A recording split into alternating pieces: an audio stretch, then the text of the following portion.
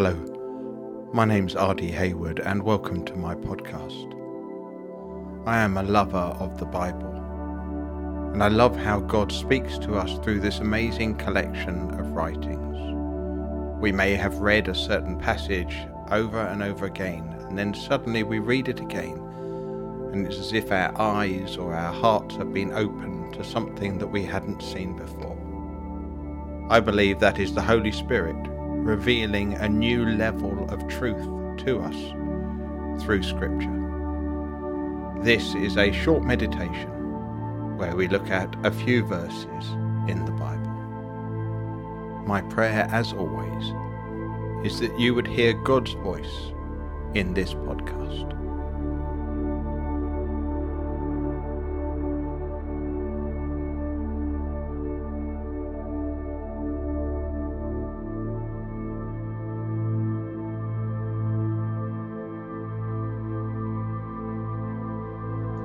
We're going to have a look at a few verses from Exodus. We're going to be reading from Exodus chapter 3 verse 1 through to Exodus chapter 4 verse 13. I am reading from the Amplified Version. So starting in Exodus chapter 3 verse 1, and if you do have a Bible with you, it might not be the Amplified Version, whichever version you have. It's always good to have it open at this passage, because there might be something in there that surprises you or grabs your attention that is different to what I am saying, and that it may be that God is wanting to bring your attention to. So here we go, Exodus chapter 3 verse 1 onwards. Now Moses was keeping the flock of Jethro, his father-in-law, priest of Midian, and he led his flock to the west side of the wilderness and came to Horeb, or Sinai, the mountain of God. The angel of the Lord appeared to him in a blazing flame of fire from the midst of a bush. And he looked, and behold, the bush was on fire, yet it was not consumed. So Moses said, I must turn away from the flock and see this great sight, why the bush is not burned up. When the Lord saw that he turned away from the flock to look, God called to him from the midst of the bush and said, Moses, Moses. And he said, Here I am. Then God said, Do not come near. Take your sandals off your feet out of respect, because the place on which you are standing is holy ground. Then he said, I am the God of your father, the God of Abraham, the God of Isaac, and the God of Jacob. And Moses hid his face because he was afraid to look at God. The Lord said, I have in fact seen the affliction of my people who are in Egypt, and have heard their cry because of their taskmasters. For I know their pain and suffering. So I have come down to rescue them from the hand of the Egyptians, and to bring them up from the land, to a land that is good and spacious, to a land flowing with milk and honey, a land of plenty, to the place of the Canaanite, the Hittite, the Amorite, the Perizzite, the Hivite, and the Jebusite. Now behold, the cry of the children of Israel has come to me, and I have also seen how the Egyptians oppress them. Therefore, come now, and I will send you to Pharaoh, and then bring my people, the children of Israel, out of Egypt. But Moses said to God, Who am I, that I should go to Pharaoh, and that I should bring the children of Israel out of Egypt? And God said, Certainly I will be with you, and this shall be the sign to you that it is I who have sent you. When you have brought the people out of Egypt, you shall serve and worship God at this mountain. And Moses said to God, Behold, when I come to the Israelites and say to them, The God of your fathers has sent me to you, and they say to me, What is his name? What shall I say to them? God said to Moses, I am who I am. And he said, You shall say to the Israelites, I am has sent me to you. Then God also said to Moses, "This is what you shall say to the Israelites. The Lord, the God of your fathers, the God of Abraham, the God of Isaac, and the God of Jacob, has sent me to you. This is my name forever, and this is my memorial to all generations. Go, gather the elders of Israel together and say to them, the Lord, the God of your fathers, the God of Abraham, of Isaac, and of Jacob, appeared to me, saying, I am indeed concerned about you and what has been done to you in Egypt. So I said, I will bring you up out of the suffering and oppression of Egypt to the land of the Canaanite, the Hittite, the Amorite, the Perizzite, the Hivite, and the Jebusite, to a land flowing with milk and honey. The elders will listen and pay attention to what you say, and you with the elders of Israel shall go to the king of Egypt, and you shall say to him, the Lord, the God of the Hebrews, has met with us. So now please let us go on a 3 days journey into the wilderness, so we may sacrifice to the Lord our God. But I know that the king of Egypt will not let you go unless he is forced by a strong hand. So I will reach out my hand and strike Egypt with all of my wonders, which I shall do in the midst of it. And after that, he will let you go. And I will grant this people favor and respect in the sight of the Egyptians. Therefore it shall be that when you go, you will not go empty-handed. But every woman shall insistently ask her neighbor and any woman who lives in her house for articles of silver and articles of gold and clothing, and you shall put them on your sons and daughters. In this way you are to plunder the Egyptians, leaving bondage with great possessions that are rightfully yours. Then Moses answered the Lord and said, What if they will not believe me or take seriously what I say? For they may say, the Lord has not appeared to you. And the Lord said to him, What is in your hand? And he said, A staff. And he said, Throw it to the ground. So Moses threw it on the ground, and it became a living serpent, like the royal symbol on the crown of Pharaoh. And Moses ran from it. But the Lord said to Moses, Reach out your hand and grasp it by the tail. So he reached out his hand and caught it. And it became a staff in his hand.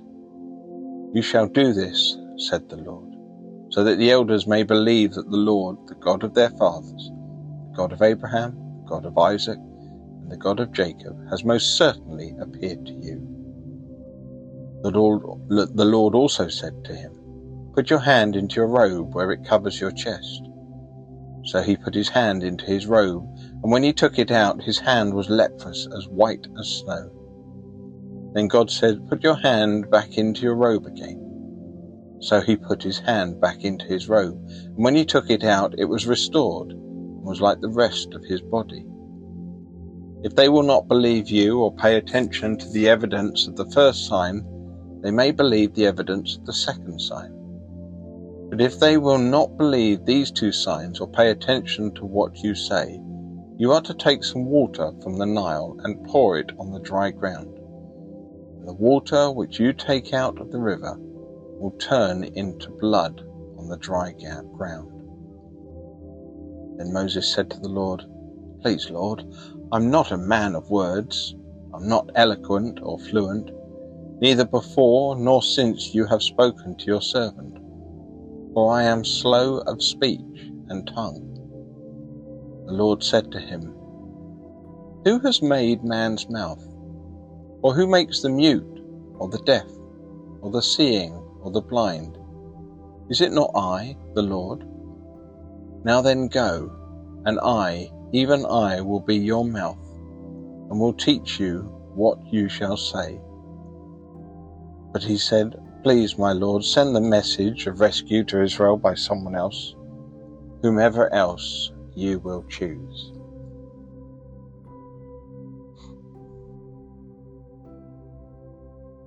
I find this passage very challenging. And it was only recently that I had read it, and like often happens, it's a story that I remember being told as a child about Moses and the burning bush. But it's not until I became an adult, or even more recently than that, as an older adult, when I read this passage and I thought, wow, how many of these things have I done? And maybe you have done as well. I think the first thing that grabs me in this is the way that God gets the attention of Moses. And it might be worth considering for a moment that at the time that Moses was living, fire was something that consumed what was on fire. Now that may sound obvious, but if you go into your kitchen and you turn the gas hob on or the gas cooker, and to cook whatever it is, to boil the potatoes on the top or to cook a roast in the oven, once the meal is ready, you don't have to go out and buy another cooker, do you? Because it was just the gas that was burning. It wasn't anything more. Whereas in the time of Moses, it would have required putting together some firewood and constantly replenishing that firewood in order to keep the fire going.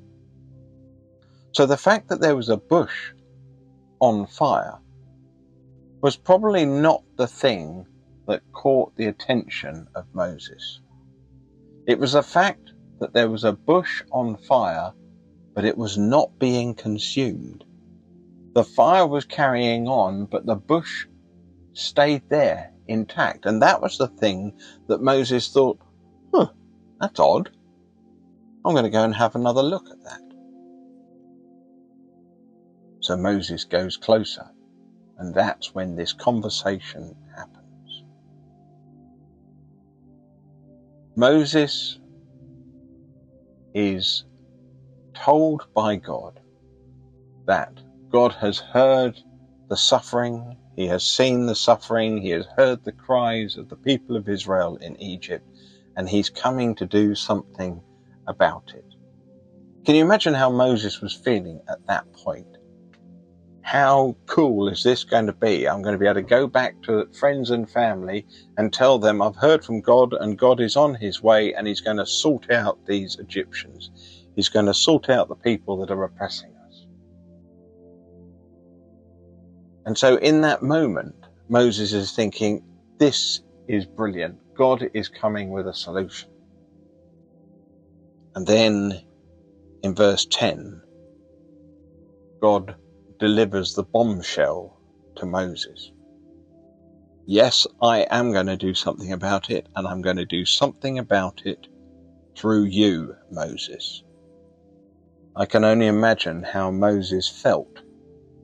His heart must have sunk as he thought, no, not me. I thought you were going to do something about it. But Moses answers with several questions. The first question is, who am I? The second question is, when they say who has sent me, who will I say has sent me? The next question is, well, what if they don't believe me? And then the last is, I don't have what is required in order to do this.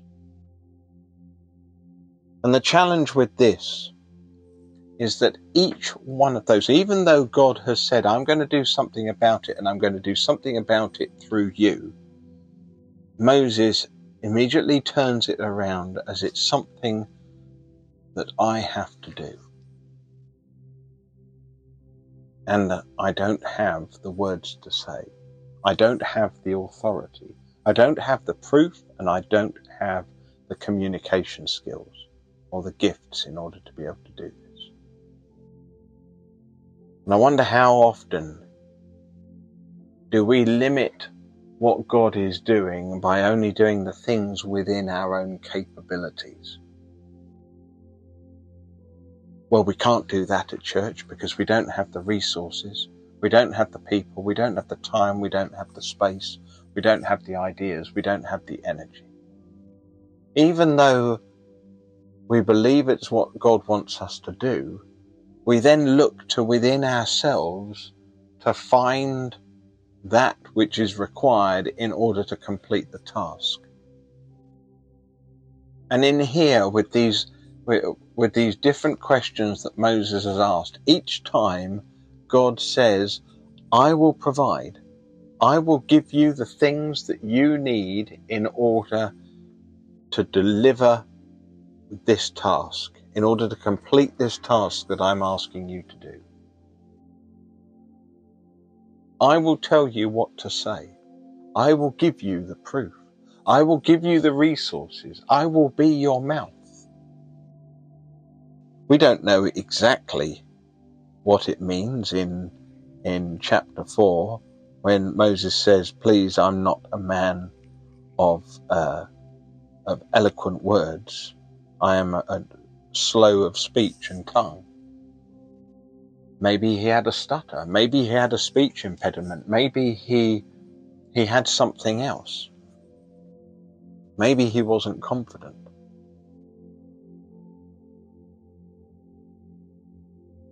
How often do we say exactly the same thing? I don't know what to say. I don't know how to do it.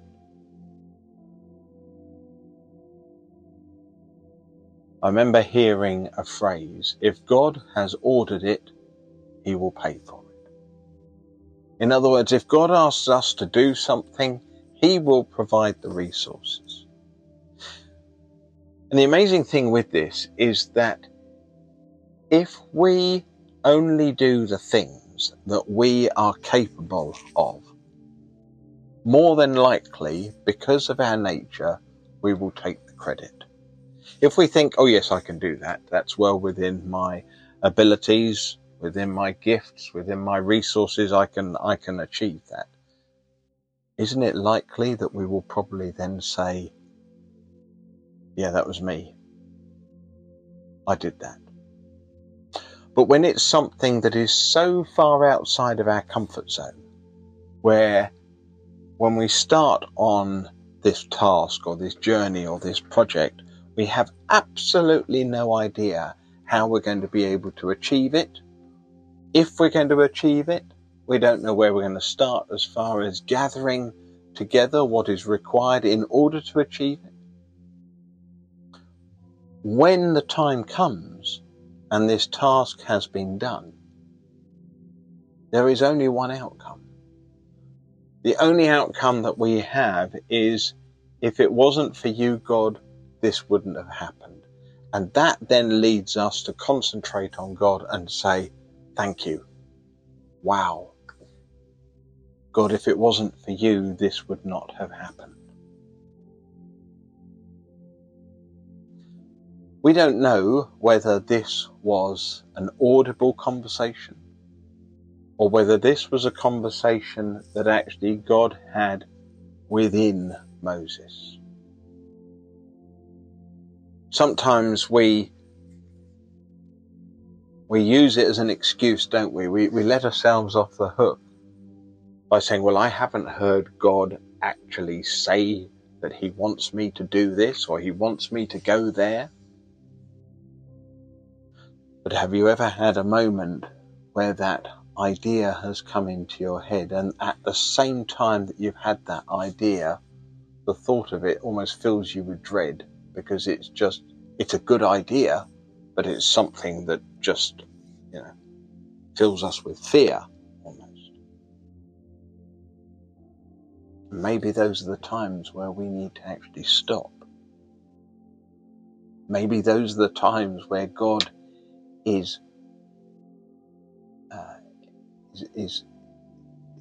getting our attention, where God is creating that sort of burning bush moment, that's something that almost seems familiar and yet somehow is not, because there's something different about it that's making us stop and pay attention to it. And then the idea comes and we think, wow, no, that's not me. That's not me. That's far beyond what I'm capable of doing. And maybe just as he said to Moses all those years ago, he's saying to us now, yes, it is way outside of what you are capable of doing, but it's well within inside what I'm capable of doing. And if you will trust me, if you will listen to me, and if you will rely on me, I'll give you the tools, the skills, the words, the resources, the time, the space,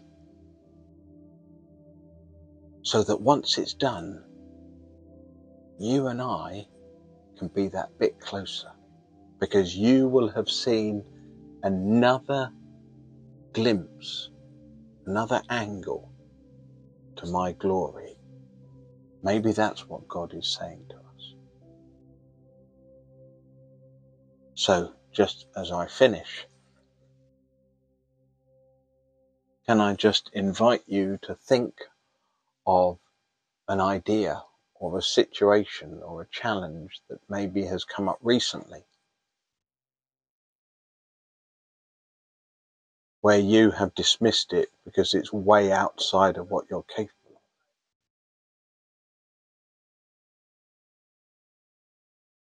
Maybe it's time to revisit that again. Maybe it's time for us now to be that little bit more observant and to be looking for those attention-grabbing, burning bushes. Because maybe God is asking you to start something or to get involved with something.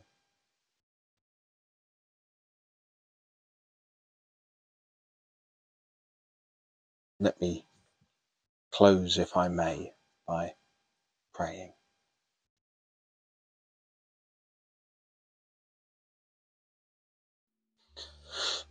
Father, thank you for this passage. And Father, would you help us to trust you in the ideas that you give us. Help us to rely on you.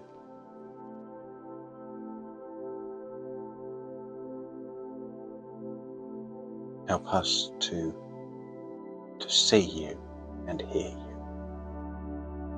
That the things that happen which are so far outside of what we're capable of would bring glory to you, would spread your gospel, would spread your light, would spread your hope to so many people. And just as that message through Moses delivered the people out from oppression, so there are so many now that need to be delivered out of oppression. It seems too big for us to deal with. But Father, help us to trust you and to rely on you, because it's not too much for you.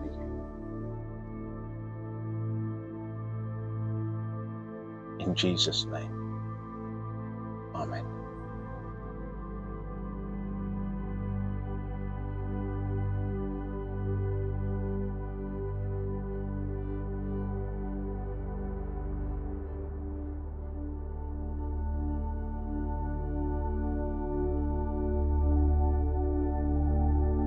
Thank you so much for joining me on this podcast. I would love to hear from you, and you can contact me by emailing me at rd.hayward@icloud.com. That's rd, which is ARDEE, .hayward, which is HEYWOOD, @icloud.com. Until next time, goodbye.